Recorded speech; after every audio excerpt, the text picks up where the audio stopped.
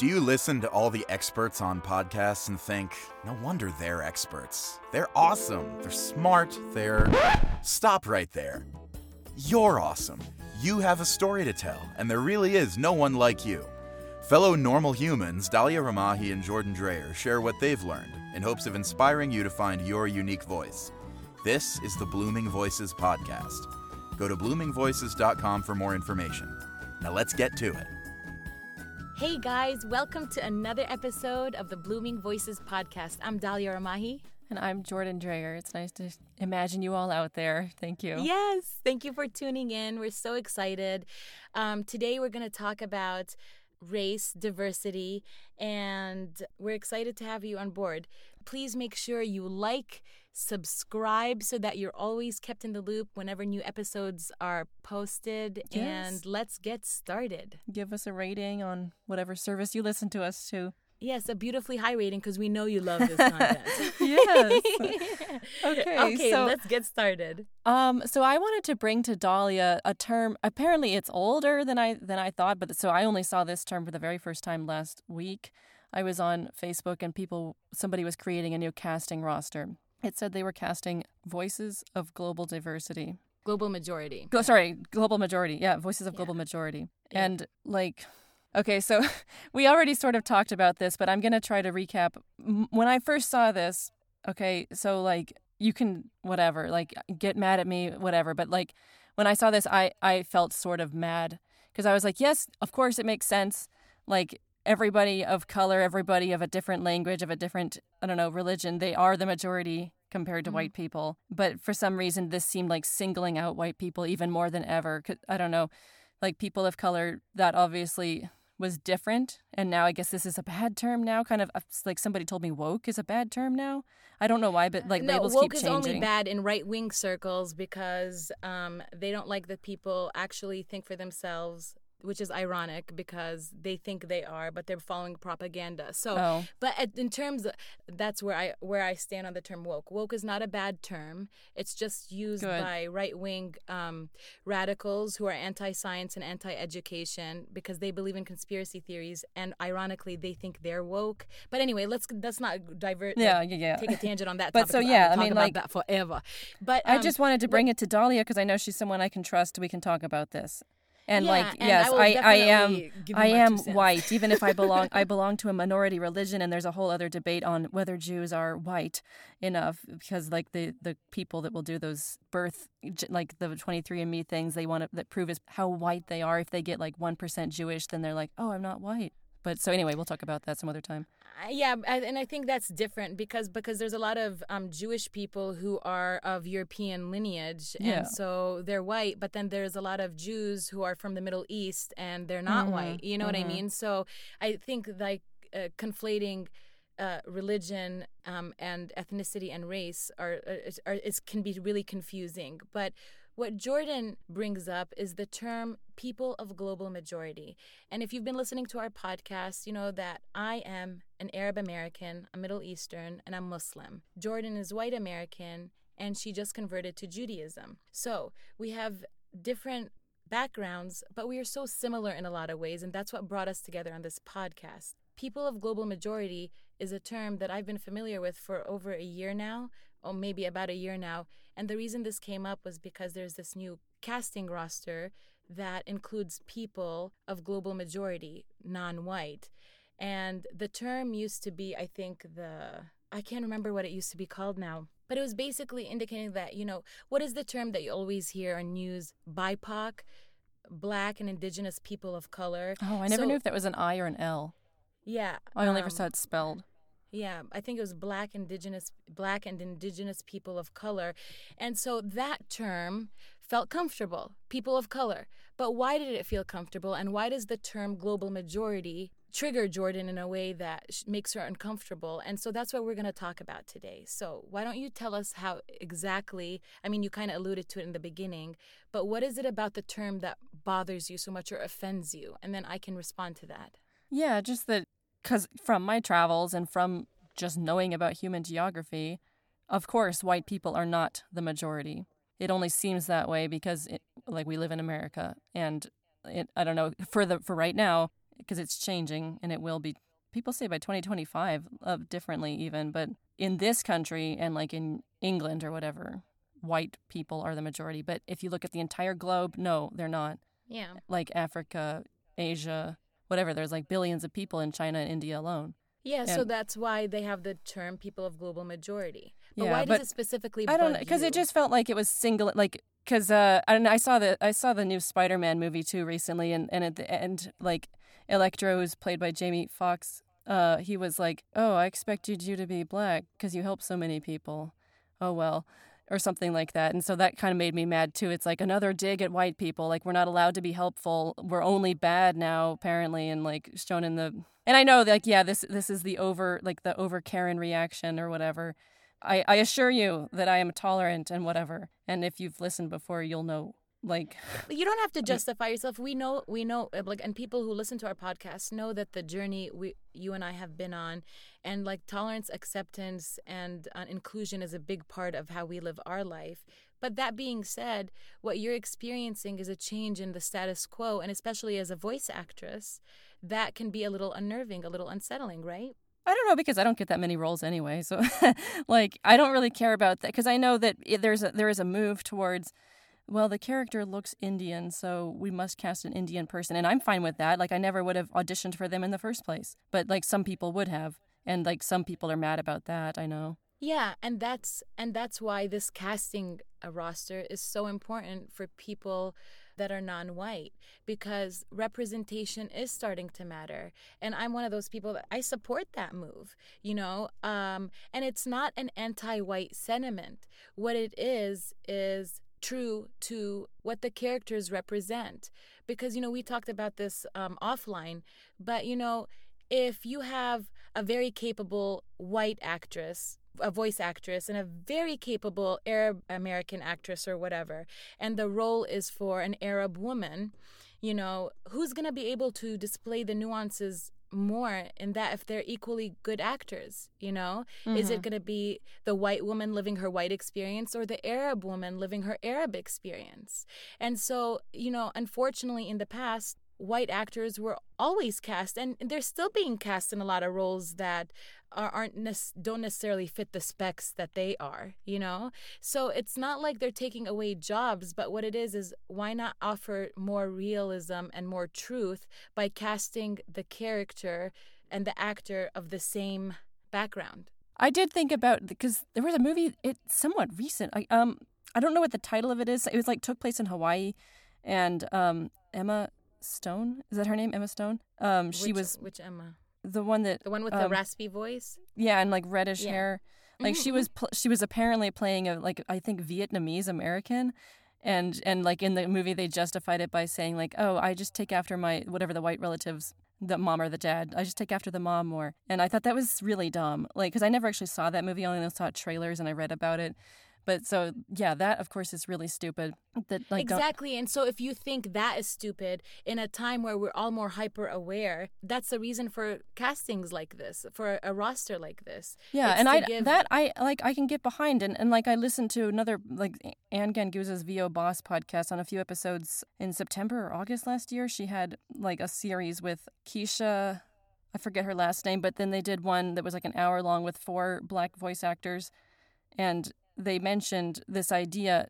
So, and we talked about this offline, but like there's this idea that in anime casting that white is the standard, and people get all up in arms when, like, recently there's a new anime that a black lady got cast, and like stupid fans like, blah blah blah, you can't do that. And just fans, people in the industry, there's like the trolls come out because it's challenging the status quo. So I think where this is, and I didn't mean to cut you off, but I just wanted to say about that, the idea of, you know, offending white people with the term global majority. So mm-hmm. I'm like, I don't mean this in a rude way, but so what if it offends you? White people have defined minorities and people of color, and I'm using quotes there, as any way they've wanted to, and we've adopted those terms because that's what the status quo demanded of us. Yeah. But now that those terms are changing and we're deciding what we call ourselves, it bothers white people. and it even bothers you a little bit, but I see that as the status quo being challenged and the illusion of being the white majority in control, that fear of giving up a little bit of control. And I'm not trying to psychoanalyze you specifically. Yeah. But like if we're looking at the broader picture, that's what it's about, is that white people held the narrative about what minorities were going to be called and what they were allowed access to for so long. And now that the landscape is changing, and especially with Hollywood and in entertainment and media, that's changing, that casting wants to be true to representation. Yeah. And if the character calls for a Middle Easterner, an African person, a Chinese person, that they cast people that are true to that ethnicity or race. So I'm all for it. Yeah, that's true. It makes me think, though, how far will it go in a way? Like, if let's say the writers, if you're having a writing staff and you choose to have, like I'm thinking of BoJack Horseman, if you choose to have a Vietnamese American, like, does that mean only like a Vietnamese American can write her lines? Or can you have like some other ethnicity writing her lines? But so this is the what if thinking that I feel like a lot of white people tend to trap themselves into, because they're letting fear and they're letting the what if fears block them from seeing the potential for growth and equality and equanimity in entertainment and in casting. Because again, you're making this about you. You know what I'm saying? No. And so like I want to know specifically, but how big should the writing team be, basically? But why does that matter? Because a white person is going to get in decades- trouble for writing white lines, or I mean Vietnamese American lines now, apparently, and like this kind of thing. But who says that? I mean, so again, you can't use anecdotal evidence as a determination of what's going to happen in the future. You know, that's why it's anecdotal evidence. You know, for decades, white people decided what roles would look like, how they were shaped for minorities, for Native Americans, for Black people, for people of color. Again, I use that term in quotes because that emphasized those kind of that was their own power moves. But yeah, so like we know that's wrong. So in a way, like how big should the writing staff be, basically? If you're I going don't to have the answer to that, Jordan, because I don't know anything about how the writing world works in that sense. You know what I mean? All I know is that you can have a collaborative environment and not single a person out by making them feel inferior. And so the term people of color was always meant as an inferior term to make sure that minorities remembered they were other, that white people were the majority, they were the ones that decided, and people of color was something that was like a bone that they would throw to them when they needed a person of color. Mm-hmm. And so people of global majority is an empowering term. It's not meant to take away from anybody. It's meant to empower people of global majority that know non-white people in America have their own voice, have their own say, and they can decide for themselves how they want to portray those characterizations. Does that make sense? Well, yeah. So anyway, I think that's kind of the idea behind people of global majority. It's not meant to vilify the whiteness of white people. It's meant to empower the otherness that white people have defined in minorities. Mm-hmm. Yeah, it's like how it makes me think of casting in general. How it's like it's not a rejection. It's just they chose somebody else. Like it's not about you. It's about the other person. Yeah, exactly. And you and I were talking about this offline. But when we talk about the status quo, there's still so many roles that go to white people. I understand the fear of the future, but it's almost like the fear of AI. AI is not where people think it is now. Yeah, it might go down that route. And, things are changing. But sometimes change works for one group of people and it doesn't for another. Yeah. And that's okay. We all have to navigate that change in our own ways, but getting offended and angry over it isn't going to improve your situation. Mm-hmm. What it risks doing is radicalizing a person or entrenching them in hate and bitterness or these negative emotions where all it does is divide people into really you and other. You know what I mean? Yeah, I know. That's what's most annoying. Yeah. When people, or especially like demagogues that do that on purpose. making people do what divided. On purpose? Like divide people. They're the ones that took your jobs. They're the ones, like that kind of stuff. Exactly. So, I mean, and you bring up an interesting point about that because, like, for example, when we're talking about entertainment and media, there has clearly been one group of people who have decided everything. And when that's being challenged, you see this otherness, this otherism, whatever the definition is, start to like really come out and bring out the negativity where people want to divide. But it's not meant, in my opinion, it's not meant to divide people. It's just meant to empower them. Mm-hmm. So by challenging the status quo. Yeah. Yeah. Lots to think about, right, guys? Yeah. So, I mean, to wrap it up, I don't know how you guys feel about it, but I would love to hear what your thoughts are on the term people of global majority and how that impacts you. Does it impact you in a positive way, in a negative way? Do you feel empowered or disempowered by it, and why? I would encourage you and invite you to ask yourself, why is it that term makes you feel a certain way, whether good or bad, okay? So, I mean, I don't know. What are your takeaways, Jordan? I mean, I was just going to say, like, it could be coming from that place of privilege. It's more of, yes, okay, so white privilege gets thrown around a lot these days. Mostly it is the awareness, the awareness of it that is important, like to be aware, like not to say, oh, well, I guess I shouldn't do this now because I'm white and I need to leave that to someone else. Like, no, you don't have to make your life horrible because you're white. Like, it's just being aware that, oh, wait a minute, like I got a house, I'm lucky, but I don't know, like maybe my friend, I don't know where I'm going with this, but like the awareness is important. And I agree. Like, the idea of white privilege isn't something white people think about. And it's not meant to be something that is a negative against you. But the reality is there are mechanisms created and set in place in our system and in our society that make it a lot easier for white people to achieve something that non-white people can't.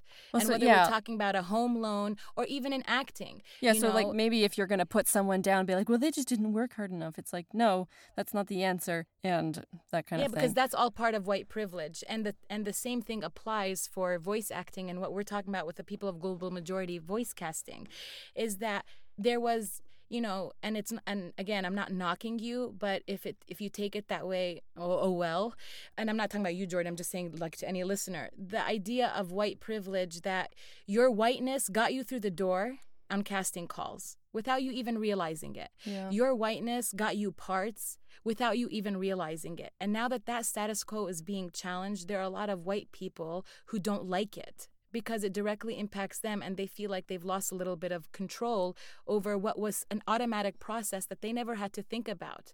But it's something that minorities have always had to deal with. There's always been a bar that we had to reach to, a standard that was a little out of our reach that we had to claw our way up to, where the white privilege, maybe you didn't experience that. So white privilege is just something to be aware of, that yes, it exists in every part of our society and it looks a little bit different. And it's not to say white people are evil for having that privilege, but just that it's something that made your life easier that non-white people didn't get to experience. Just to be aware of. So that, like, my takeaway, first of all, my takeaway is that if you ever need to talk about anything, you can always email Dahlia. and you can talk to her about most things, pretty much anything in life, not just what we're talking about today. I appreciate that. Thank you. And I'm always happy to listen. But yes, and we are always accepting comments and concerns, just as she said, asking for anything. If what you want to say, bring it to us. We have Twitter, we have Instagram, we have email. Yes, and a website, bloomingvoices.com. My friends, please check us out. Subscribe, follow, like us, engage with us on social media. We want to hear your voices. Yes, and I don't know, think about it. Why, like, for me, now that I see it in this perspective, okay, this is more the other. It has nothing to do, it's just like anything in life, really. Like this your roommate left a cup on the counter and you're like, they hate me, they don't want to clean up their stuff because it's on purpose. But no, it's like because they literally just forgot it or something. Dude, we can make anything personal that we want to.